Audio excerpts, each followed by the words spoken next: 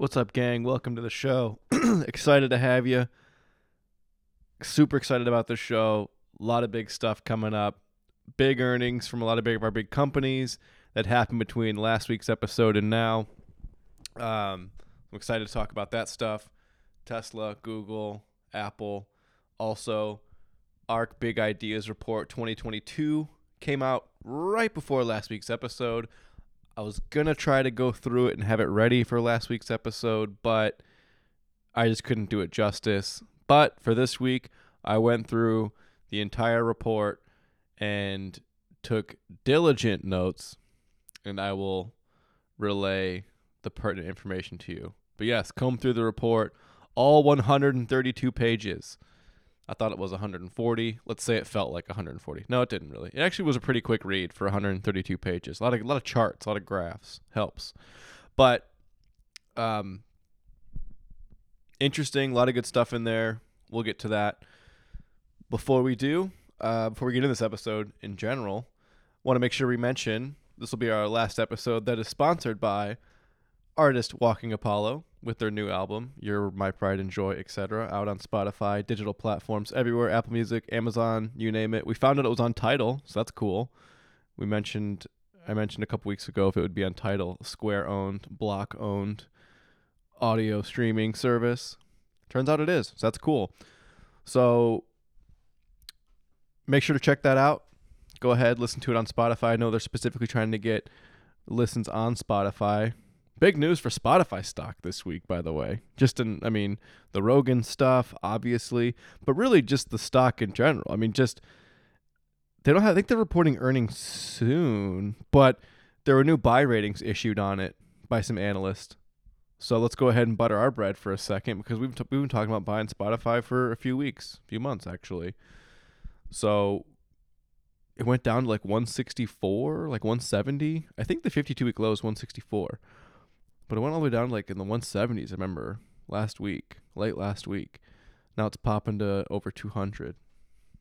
And beyond is coming. I also think it was funny that a ton of people, whatever you believe about the misinformation, the Rogan stuff, whatever, and the whole Spotify thing, but a lot of people who are on the anti-Rogan camp and the anti-Spotify camp are like, oh, we're taking it to Spotify. They lost all this market cap. They lost $2 billion in market cap this week. And we did it. It's like, you didn't. Like, yes, this is a short-term hit. Yes, I'm not going to deny that.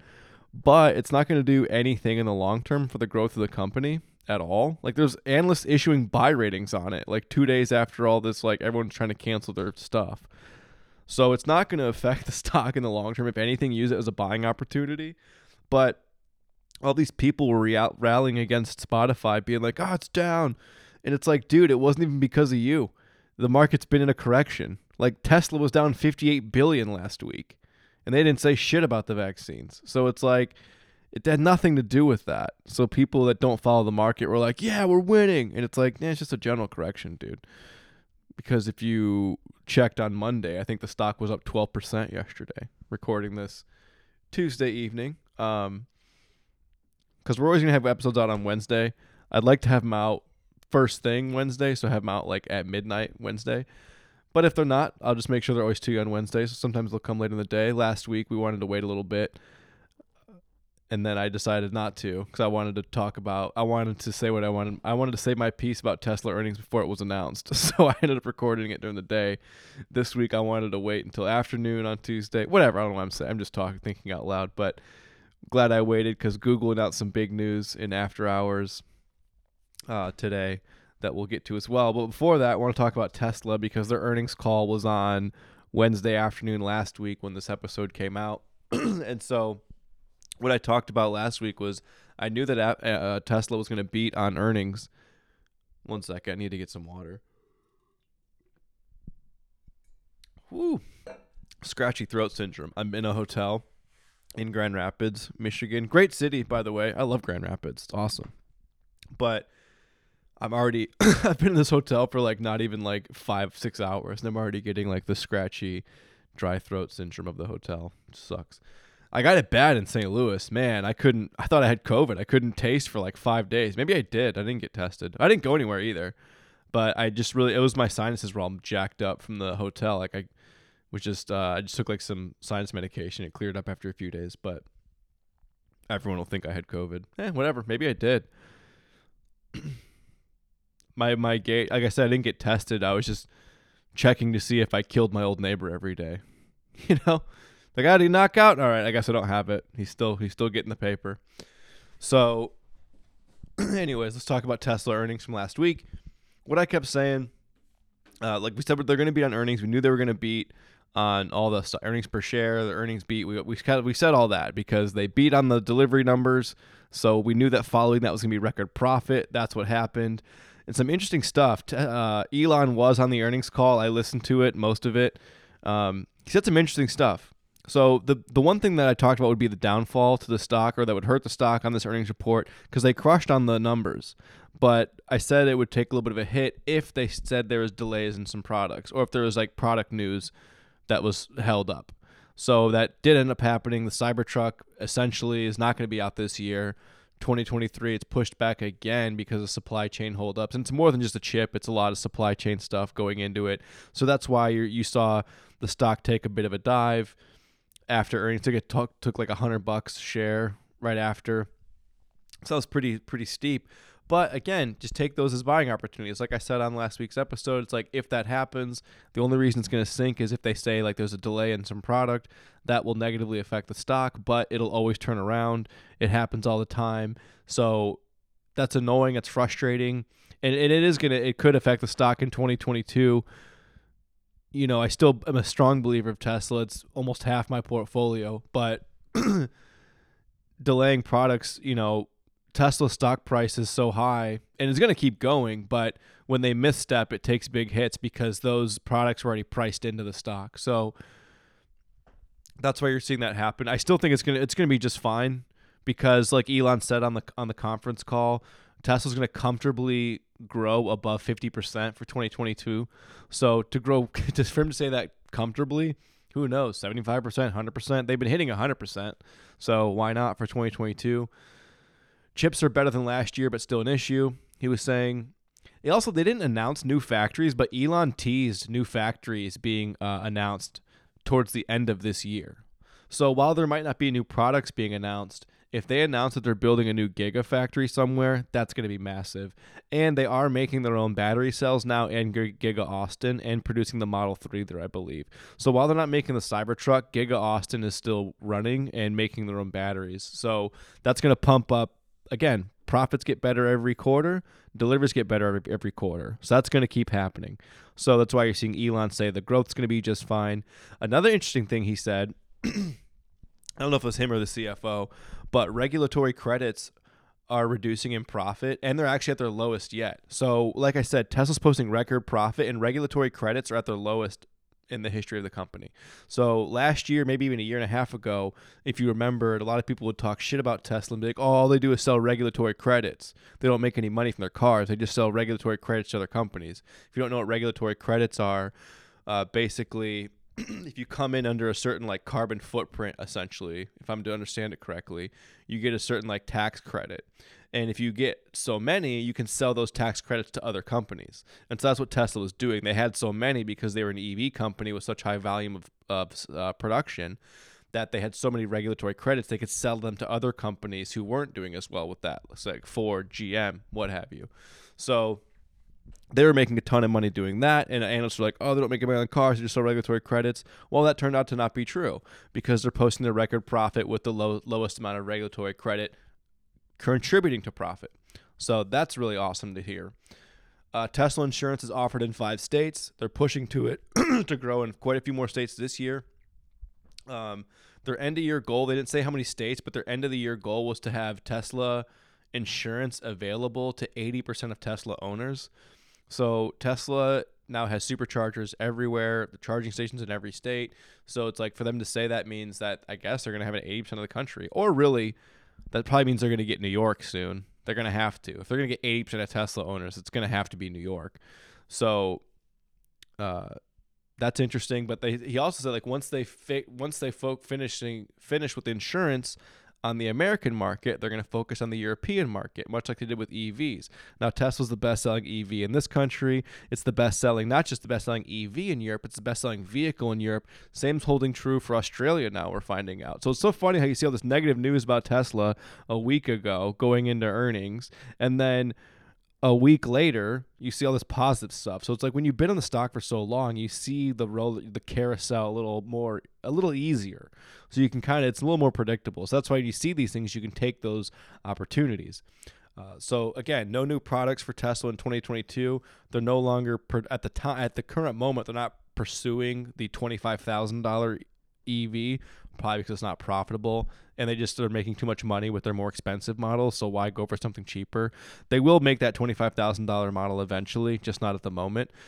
But Elon said that full self-driving will be done this year, and it's the biggest profit driver for Tesla. Now, we'll talk about that more in the ARK Big Ideas report, because they talked a lot about autonomous driving and the addressable market that it will create. Basically kind of validates what Elon's saying, how self-driving is going to be the biggest driver of profit for Tesla. Then he went on to say also how the AI robot will probably be a bigger driver of revenue than even the vehicles. So that's kind of interesting and scary. But like I said, they made the Tesla robot a size that you could kick its ass. So even if it goes rogue and wants to kill us all, it's at a size that you could beat it up. You can roundhouse it. That's nice. A robot that can help you around the house, and you can kick its ass if it goes, south, if it gets a little attitude. So that's good. I think that's all I had for the Tesla earnings call. So a lot of interesting stuff, a lot of good stuff. The damning thing simply was no new products, no Cybertruck this year. But they're still going to produce record number of vehicles. And like we keep saying, profit will follow that. And again, before I get in the big ideas report, let's talk about Alphabet, Google stock reporting earnings after the bell.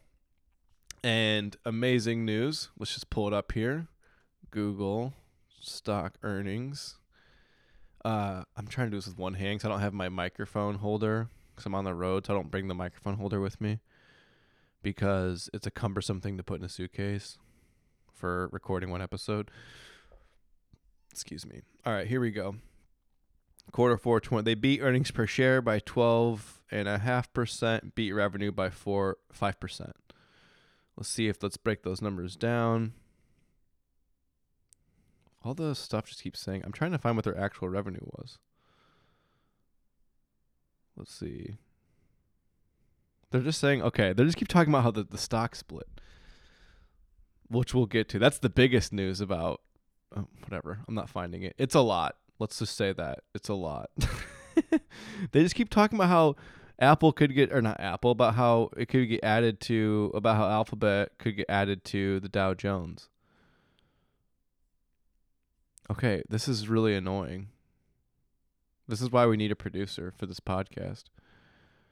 Let's see. Revenue. Okay. Why don't they put it on? We're also just seeing how Google Finance isn't helping here. Oh, found it. Wow, I just had to click on one button. I'm an idiot. My bad. I should have trusted. Wow, I apologize, Google. I should have trusted in your service more. But anyways, they beat on revenue by 5%, beat on earnings per share by 12.5%, like I said. Revenue was expected at $71.8 billion, and it was $75 billion for the quarter. I know that was largely driven by, obviously, ad revenue and YouTube. YouTube's going to keep growing. YouTube is still, even though it's growing like crazy, like YouTube is still in its infancy. We've been talking about that. One thing we talk about is how if you were to break off YouTube from Google, it's worth about as much as Netflix. YouTube's making as much money as Netflix now, which is nuts. It's just a part of Google. So... But the big news with Google, they're finally splitting the stock, and it's doing a 20-to-1 split. Holy shit. And I believe that split goes into effect in July, so you got time. But we've talked about Google for a while. Like, I treat it like an ETF. I talk about the FANG stocks and then add Microsoft to that.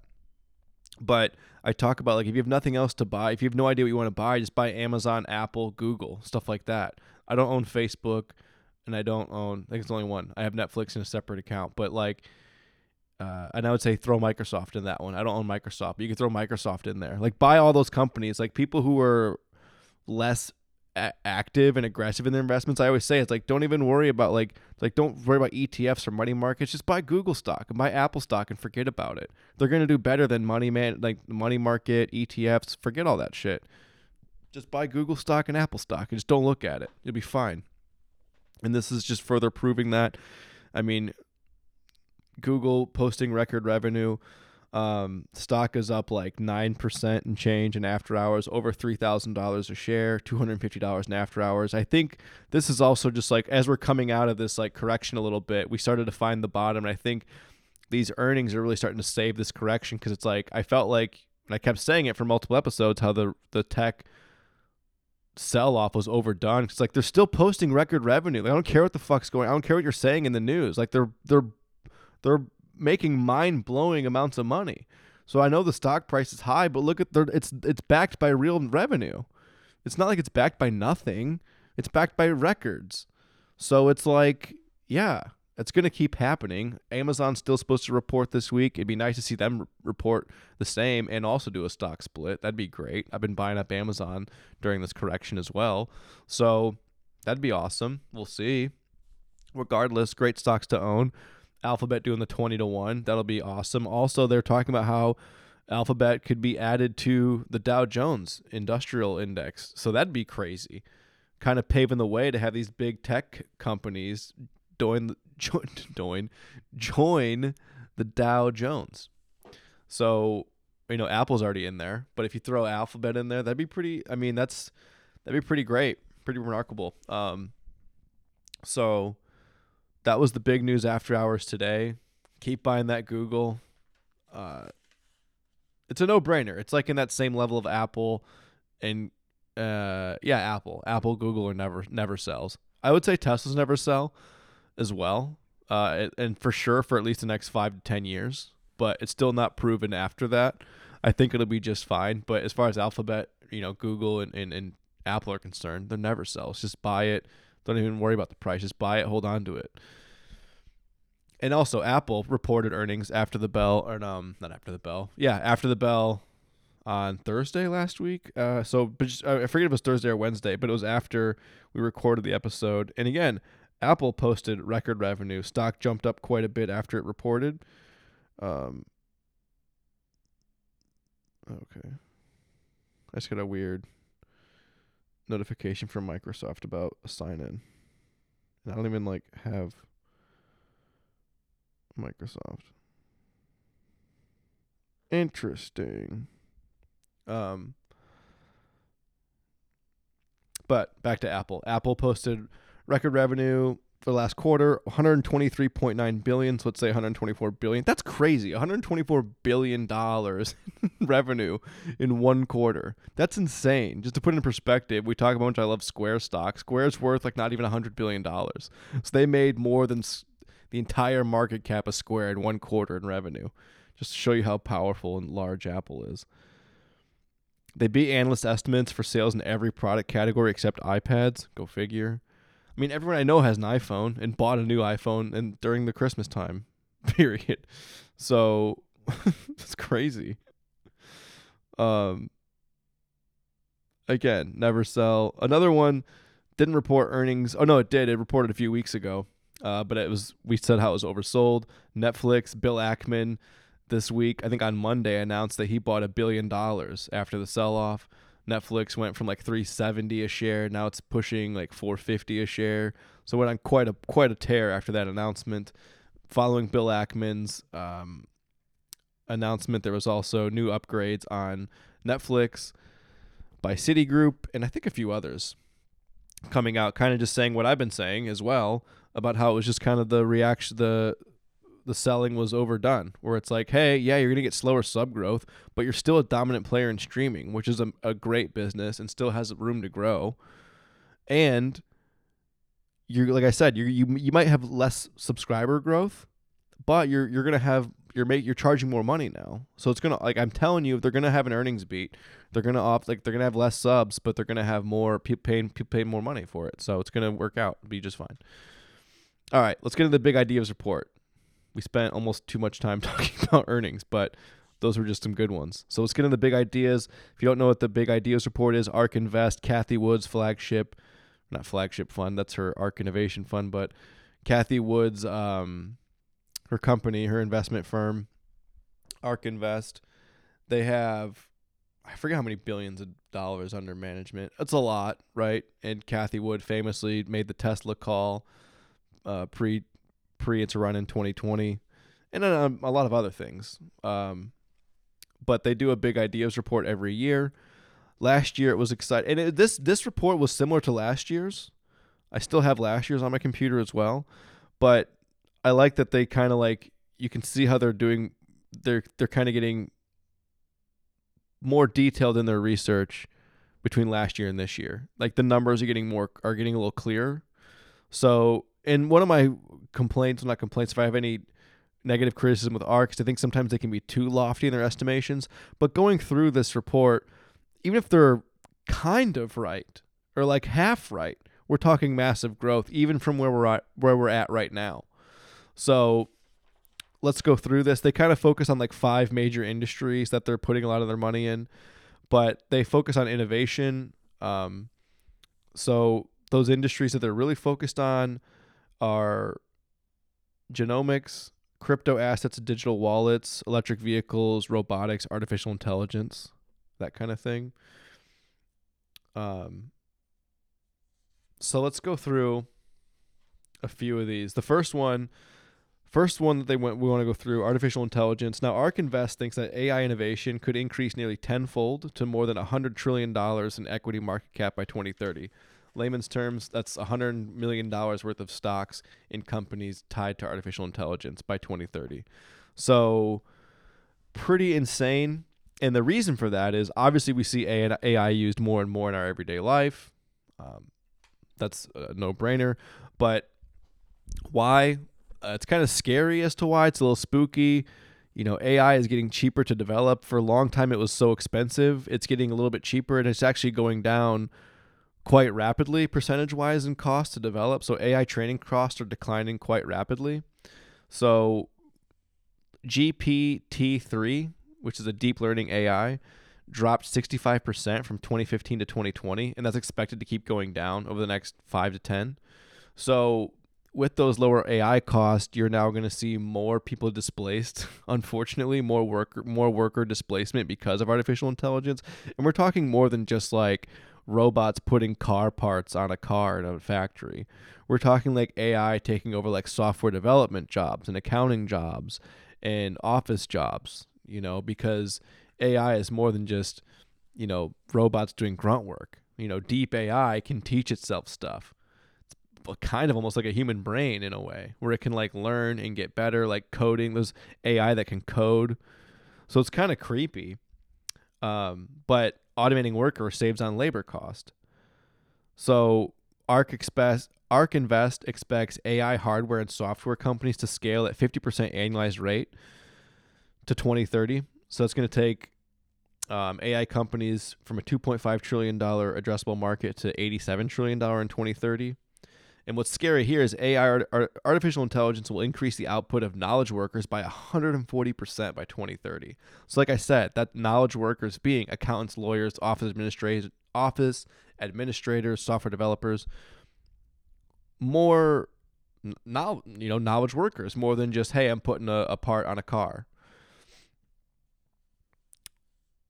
Like we talked about, some of those deep AI programs, an OpenAI program called Codex can already compute 37% of coding tasks. So that's pretty spooky. Like you can basically tell it to like, put something on a screen. Like I think one of the examples they put was like a red ball on a screen, and you can tell the program like to animate the ball in certain ways, and it can teach itself how to do that. Let's see. Last note here. As a result, spending on global artificial intelligence, software and hardware could be more than triple the consensus expectation by 2030.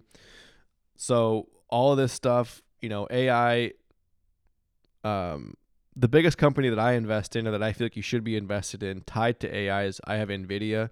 Other companies that are good at it, like we talk about Google, Amazon, Adobe, also great, Microsoft. but I like an NVIDIA for artificial intelligence. They're doing a lot of the self-driving programs, building the chips for that. So, big holding there. Moving on to the next one, digital consumers. So basically, with digital consumers, they're talking about socializing, playing, and purchasing online.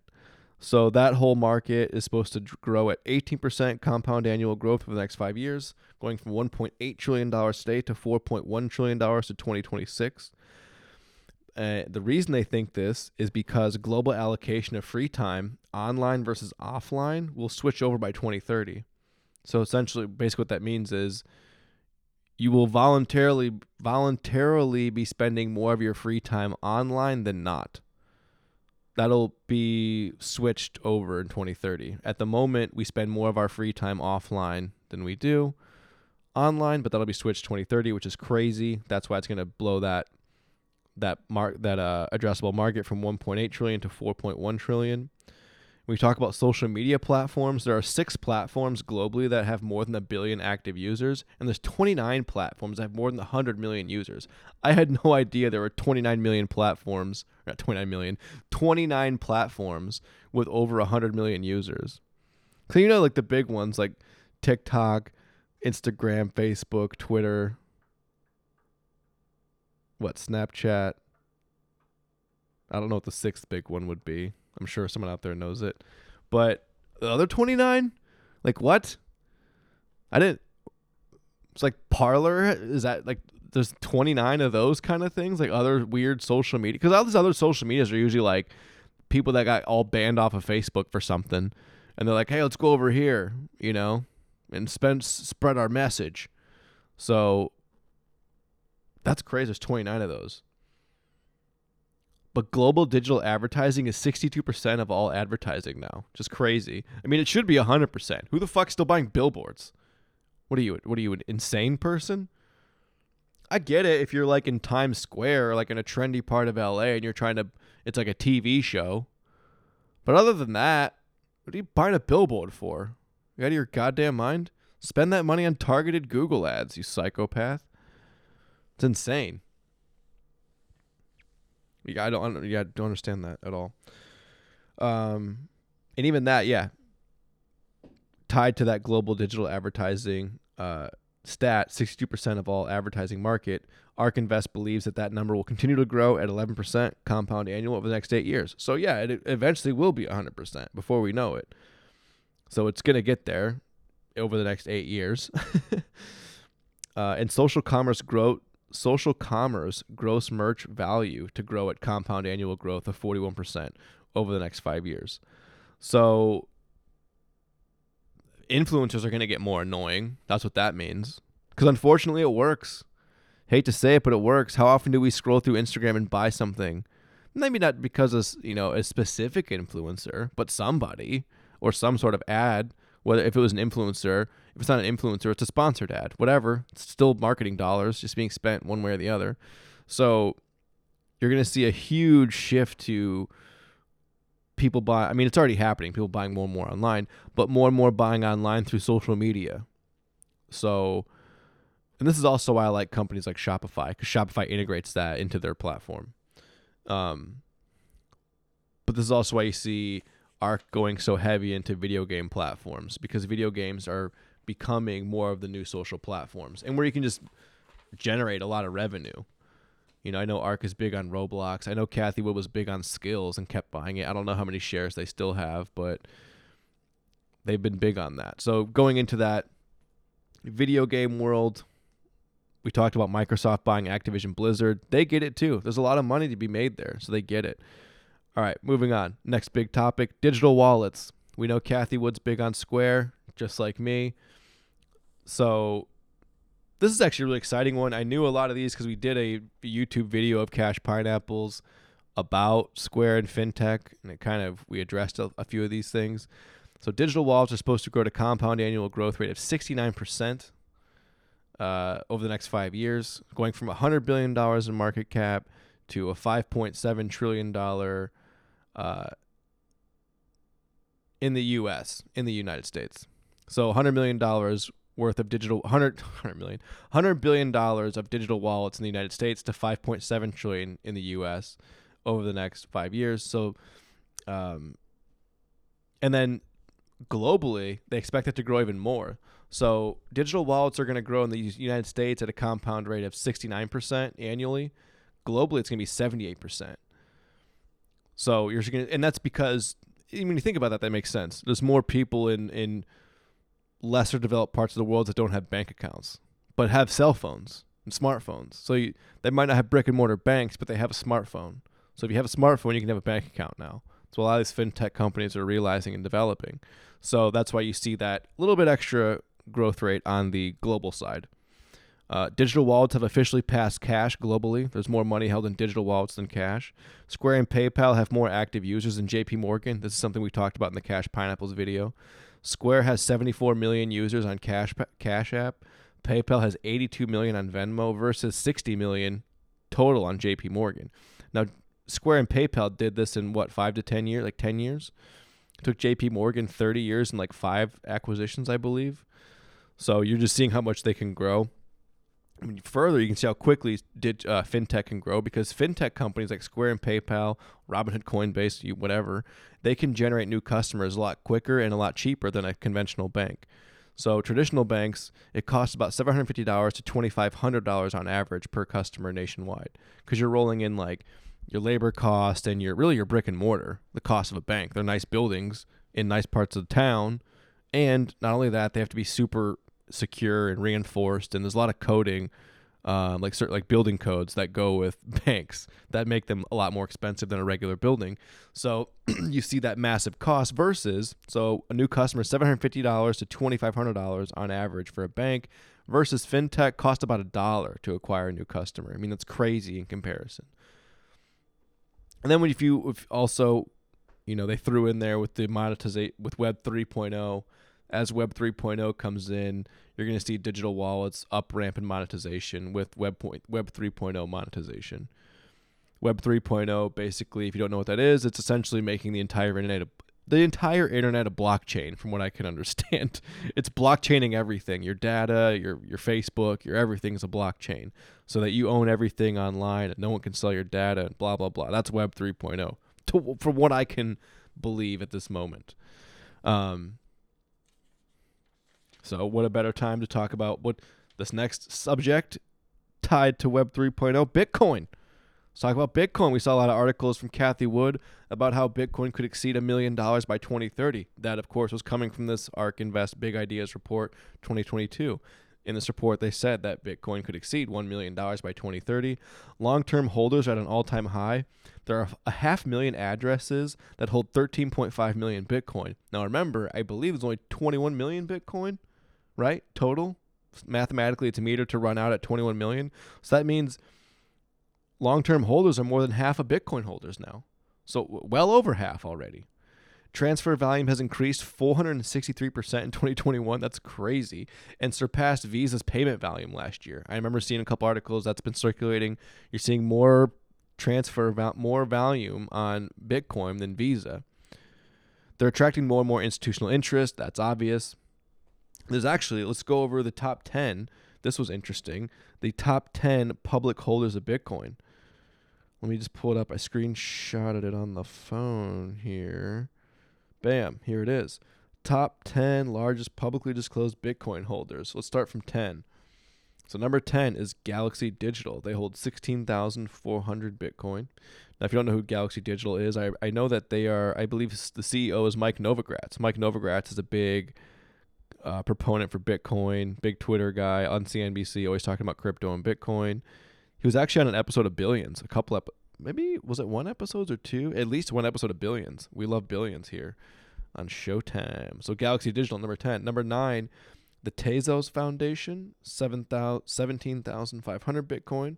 Number 8, ETC Group Bitcoin ETP, 17,976 Bitcoin. Then we go up to 31Q or 3IQ CoinShares ETF. They have 22,000 Bitcoin. Number 6, Purpose Bitcoin ETF, 24,000 Bitcoin. Number 5, our favorite, Tesla. It is on their, I guess it says type, it's on their balance sheet. That's great. You're seeing a lot of these corporate companies have it on their balance sheet. Tesla, number 5 with 42,902 Bitcoin. Number 4, CoinShares XBT provider, 48,466 Bitcoin. Then it jumps up to some of the big boys. Number 3, MicroStrategy. CEO, of course, Michael Saylor. 121,044 Bitcoin. Number 2, Block.one. They have 140,000 Bitcoin. And number 1, not surprisingly, Grayscale Bitcoin Trust. More than all of them combined, actually. More than even by looking at it, I can do the math in my head, and it's not hard math. Grayscale Bitcoin Trust, number 1, has more than all the other combined at 654,200 Bitcoin. How much is that worth? 64,200? Wait, is that right? 64? No, not 64. 654,200. 654,200 times Bitcoin's about 38,500. Oh my lord. It's $25 billion in Bitcoin. Jesus. That's awesome. So those are the top 10 largest. So you're just seeing it's obviously more and more institutional interest is coming. Those are the top 10 publicly held, but you're just seeing, again, more and more people are wanting it on. They're wanting exposure to Bitcoin in their portfolio. Institutional investors and retail investors. Bitcoin mining is a multi-billion-dollar industry. Go figure. Not surprising there. Again, NVIDIA and AMD, good companies to be invested in for Bitcoin mining. $16.7 billion was generated in Bitcoin mining in 2021. That's a crazy amount. They mentioned how Bitcoin mining encourages using electricity from renewable sources. Now that is good. I don't know how much they're actually doing that at this point, but it is coming. That does make a reasonable argument. And again, Bitcoin mining I know is not green, but neither is mining cash or gold. Not mining cash, printing cash, mining gold. Mining gold's not very green either. Have you seen those things? Those massive drills and shit. And like I said, printing cash is not green either. But I do still think that Bitcoin is in its infancy, and because of institutional investors, ARK Invest thinks the same thing. When you look at the major asset classes, the market cap of major asset classes, so those being real estate, bonds, money supply, equities, aka stocks, gold, and Bitcoin. So you look at that, the global real estate market's about $225 trillion. The global bond market, $124 trillion. The global money supply is about $123 trillion. Global equity market, stocks, $106 trillion. Gold, $10 trillion. Bitcoin, $1 trillion. So Bitcoin's only a tenth of gold at this point. That's crazy. ARK thinks that by 2030, Bitcoin will have a market cap of $28.5 trillion. So that's almost a 29x from here. So with that being said, and at that point that would be the $1 billion. That's how they're getting to that $1 billion calculation by 2030. They think that institutional investors will push the cap up to almost 29 trillion over the next 8 years. So, and again, this is where I say, is that lofty? Yes, ARK tends to do that.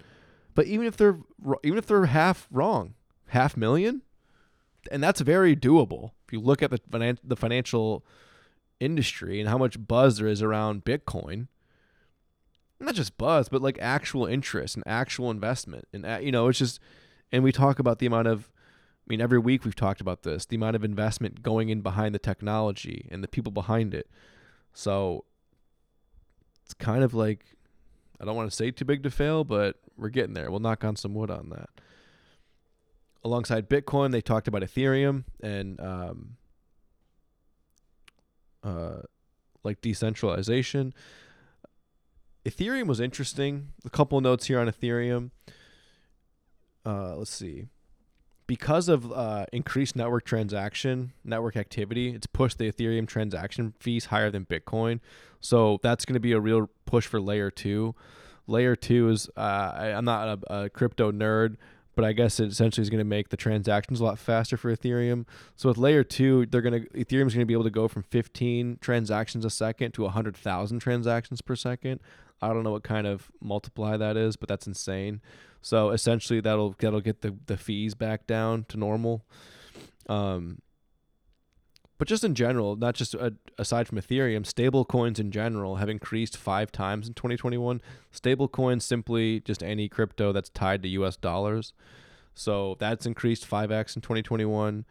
In Ethereum, they talk about too, Ethereum being kind of getting pushed a lot is because Ethereum is being used as the preferred collateral for NFTs. If you're in the NFT market, which I'm not, I do think that NFTs are going to serve something in the future. I look at more of as it like kind of like a membership thing. Like everything will just be like an NFT. It's like your gym membership will be an NFT. Your like tickets will be NFTs. Your house key could be an NFT.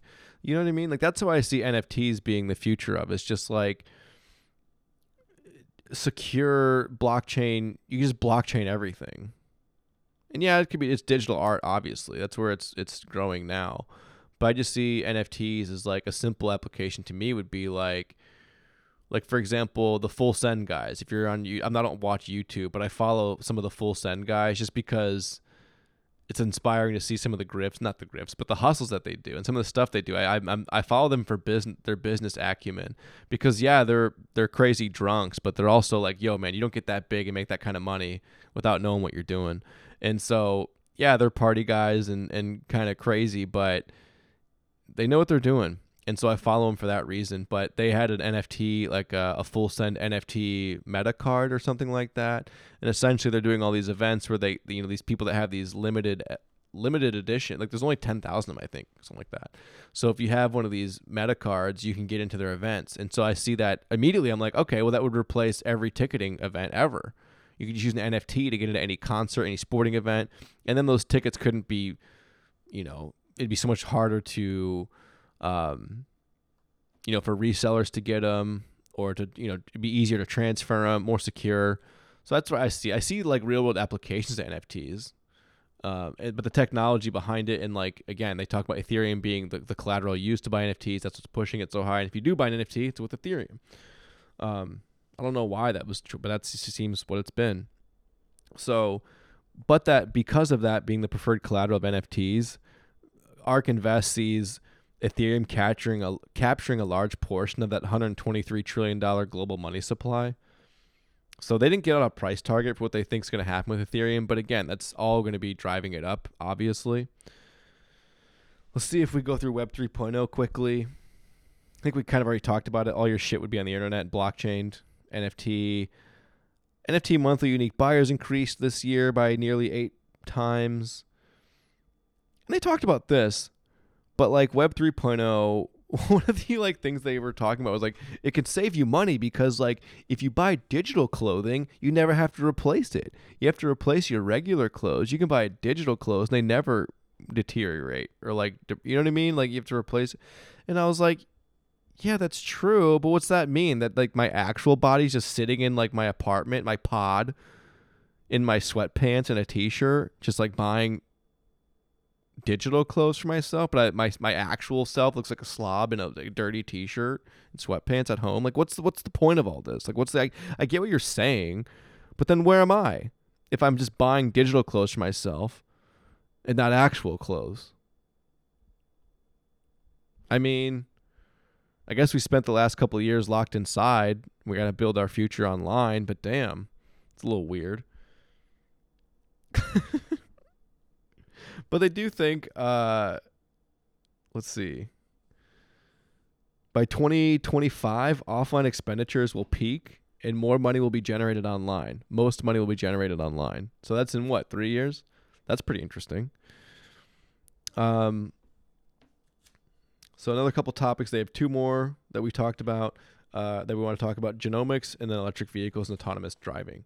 So I didn't really go into the genomics thing. I did a Cash Pineapples on it. There is a lot of potential there, but it's a risky business. I'm not big on medical. I'm not big on medical stocks for a couple of reasons. They're high risk, high reward. Ethically, I don't like them. I don't like that medicine's a business in this country or any country, but specifically this one. So I don't like investing in for that. Also, like I said, they often hinge on like big news that may or may not happen.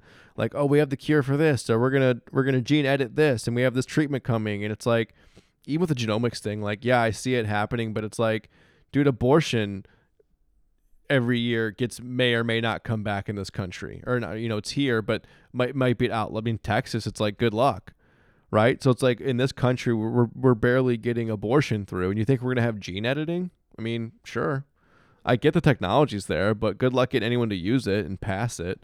And it's also a dangerous precedent. Like, yes, you can use it for good. That's always how things start, but where does it end? It starts with being like, hey, we can make people hear again. We can make deaf people hear. We can make the blind see. We can cure these crazy, ailments. But then it ends with, how much do you want to pay to have your kid be 6'9" and get a scholarship to Duke basketball? Right? Like, that's where it ends. Like, I don't know. I don't know if I wanted to go down that road. So I don't really, and there wasn't, the growth numbers weren't that exciting. If you want to go through the genomic stuff more, you can, but I don't want to get too boring into this. I want to talk about EVs and then get the hell out of here. So, and again, go for genomics. I have some close friends who are big into it, big investors into it. I do see the future in it, but it's like, I just think you're better off with like the AI investing and blockchain technology and electric vehicles and and like online, e-commerce and cybersecurity stuff. Like, I just feel like there's better money elsewhere. So that's why I'm not going to go into it as much also for that reason as well. So let's get to EVs. A lot of this stuff is not going to come as a surprise for us Tesla fans. So ARK Invest expects EV sales to increase 8 times to 40 million units in 2026. So that's only a couple years away from now. Battery costs, much like AI costs, AI training costs, are declining at a similar clip quite rapidly. So batteries are getting cheaper and cheaper and more powerful. So EV prices should undercut gas vehicles by 2025. That's a crazy stat. I don't know how true that could be. I do think they will eventually undercut gas vehicles. I actually said it last week's episode. I was like, eventually they're going to be cheap. EVs aren't a lot of parts. Once they get those batteries cheaply made and they can make these at scale with for cheap, better margins, you're going to see the price drive down quite a bit. So there's way less parts involved, less engineering. It's just the tech is expensive right now. The batteries are expensive right now. But those are all coming down. So I do see that. Will it happen as fast as 2025? ARK thinks so. I don't know. But hey, I could be wrong. Either way, it's happening. So it's just nice to see them kind of thinking in the same line and realizing that. Because, like, yeah, there's less parts. Battery costs are eventually going to come down. Boom, boom. And then, of course, no surprise, EV sales grew over 100% in 2021. That'll probably be the same for 2022, if not even more, because there should be more supply of them, available. And now autonomous ride-hailing, basically self-driving. This is what Elon Musk on the earnings call last week talked about being the biggest driver of revenue for Tesla going forward. Just a pretty lofty thing to say, but it makes sense when we go through some of the numbers here. So according to ARK, what they're saying is that autonomous ride-hailing could add $2 trillion in profits to companies by 2030. The ride-hailing demand will create an $11 trillion addressable market because autonomous ride-hailing, once it gets down to 25 cents a mile, that's what they're saying, is basically what people pay now is about 25 cents a mile to use their vehicle. So once autonomous ride-hailing gets down to that cost, it's like, why not have someone else drive you? Or, an autonomous vehicle drive you for the same cost of owning a vehicle. So currently, ride hailing is about $2 a mile on average. Lyft, Uber, what have you. Because you got to pay for, a human, right? And their car. But once we get autonomous ride hailing, that's going to drive way down to 25 cents a mile. And that's when you're going to see that market go through the roof. Because it's like, what's your time worth? That's what Elon always says. What a lot of people say is like, what's your time worth? It's like, and like cars are getting crazy expensive. An average car is $40,000. The average new car price is $40,000 fucking dollars. So it's like, do you really want to outlay that kind of cash? From a business standpoint, it doesn't make sense. Put $40,000 in the stock market. Just take a damn lift for 25 cents. $40,000 in the stock market, you buy yourself a new car after a few years. Just let it ride. pun intended. They also mentioned about autonomous ride hailing that autonomous trucks are likely to be more cost effective on average than rail. That's pretty crazy stat too, because you're going to have those autonomous trucks are obviously going to be EVs too, like Tesla. So I don't know if you've known much about the Tesla semi truck, but one thing they can do is they can do like this. I forget what mode it's called, like follow mode or something like that. But basically, a bunch of Tesla semis can kind of drive on a highway together in kind of like a follow the leader pattern, almost like trucks on a highway. Almost like it sounded really stupid. Almost like trucks on a highway. It is trucks on a highway. Almost like a train on a highway. That's what I meant to say. Almost like trucks on a highway. It is literally trucks on a highway. But no, it'd be like having each semi truck being like a train car on the rail. So, and that and also they'd be doing, I would imagine, like in the future, the near future, you can see like a lot of the highways at night are just going to be like a line of Tesla semi trucks just driving down the street. Because why not drive them all at night when there's less traffic and just have them all tail each other? Also, they talked about how robot delivery's coming, drone delivery's coming. Robot delivery could lower costs by 6x, convert over paid labor. Basically, what they're talking about there is like Instacart and stuff like that. Again, what's your time worth? A lot of what they're realizing, all these tech companies are realizing, companies like Instacart are realizing that a lot of people would rather pay to have someone go get their groceries for them. Like, hey, man, yeah, I'd rather pay you $50 to go get it because it's going to take me an hour, and I'd rather pay $50 and spend an hour of my time. A lot of people, it's a lot of the world lives in that. You know, a lot of people are like, damn, I'm not paying $50 for someone to go get my groceries. I'll go get my groceries myself. But there's obviously a ton of people that are willing to pay that price. And so it's interesting because it's like, I'm conflicted on that because I think it's kind of shitty. I used to do a bit about this where it's like Uber was like the start of like just legal slavery, where it's like you're just underpaying these like poor people that are like down on their luck who have to get like a gig job. But like, no, you can make your own schedule and like we'll pay you a few bucks. And it's like, yeah, but then you're having all these people work for like less than minimum wage to like be your bitch. Like essentially, if you're a wealthy person, you can have someone do anything for you with like TaskRabbit, you know, Uber Eats, DoorDash, Instacart. You have all these people that are down on their luck taking care of you via an app and getting paid like shit with no benefits. So I get that this is creating a market and money and all that, but from a moral standpoint, it's also kind of weird where it's like, yeah, but you're creating, you know, a shitty job. But I guess Instacart's, it's going to be, and again, that job's the next one to go out. You don't think a robot can do that job in the next 10 years? Probably. Just like Uber drivers and semi-truck drivers. And according to the artificial intelligence research, literally everyone else by 2030. What, 140% more displaced workers by that rate, by that year? I think that's what it was. Let me double check. AI will increase the output of knowledge workers by 140% by 2030. Yep, we got it. It's all coming. It's scary and insane and dystopian. But hey, the more dystopian the company, the better their investment they probably are. So when you go through this ARK Invest Big Ideas report, you see why they're putting a lot of money in the companies that they are. So when I go through, I see why I have some, like, I'm glad that I have a lot of the ones that I do that are tied to these. You know, I'm trying to think of what companies would be good in each of these like categories, in each of these spaces. We talked about AI, Adobe, Amazon, Apple, Google, Microsoft, Nvidia. Digital consumers, obviously Facebook. I don't own Facebook stock, but I've talked about how it's a great stock to own. They're going to do just fine. Social media revenue, Shopify being a great one to own in that space. I own Shopify. Etsy is a good one. I don't own Etsy, but that's a good one in that space. Digital wallets, of course, Square, PayPal. Don't need to look much further. Yeah, you can do Coinbase or Robinhood, but they're one-trick ponies to me. Square and PayPal do a lot more than them. I've talked about this ad nauseum. Go that route. What else would be a digital wallet that'd be a good one?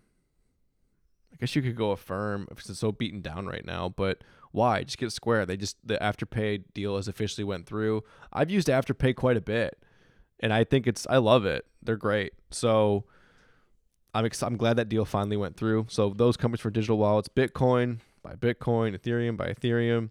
Again, other cryptos I don't deal with. Just stay in the lanes there.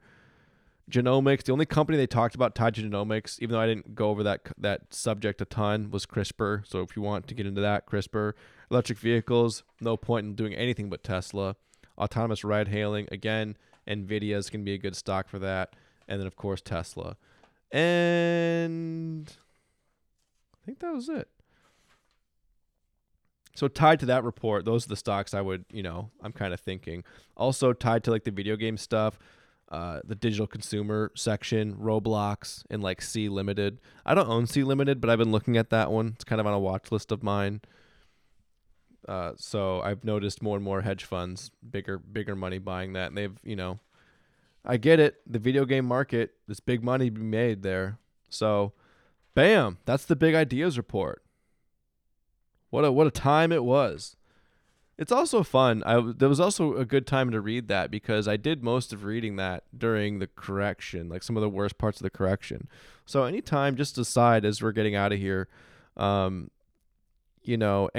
that we're in a correction or things are going south, do research, look stuff up, read why you're in the companies you're in. Again, I have a top 10 I lean into. So when things hit the fan, you're like, all right, well, I love these companies. It's going to be fine. I'll just add up, lower some cost averages, just add to my positions.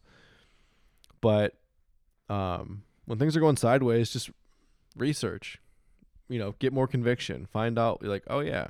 That's why as these things were going down, I kept saying like, yeah, I know there's some outside factors, the Omicron and all that stuff, but these companies are still selling record stuff. I mean, bringing in record money. Not all of them, of course, but the ones that, the ones that we talk about for forever and ever and will again next week and the next week and the next week. So that's it for me.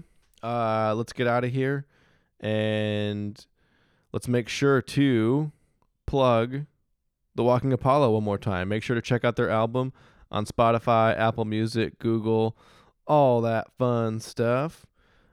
Album is You Are My Pride and Joy, etc. I was actually looking at their numbers too. They've been doing some pretty good numbers. So kudos. Hopefully that's some of you guys listening. If not, I'm going to take credit for it anyways. So if you want to advertise on this show, hit them DMs and I will preach the good word. And I really don't care what your company is or your creative project is. Money talks, okay? Money talks and bullshit walks. We all know that. Alrighty. Enjoy.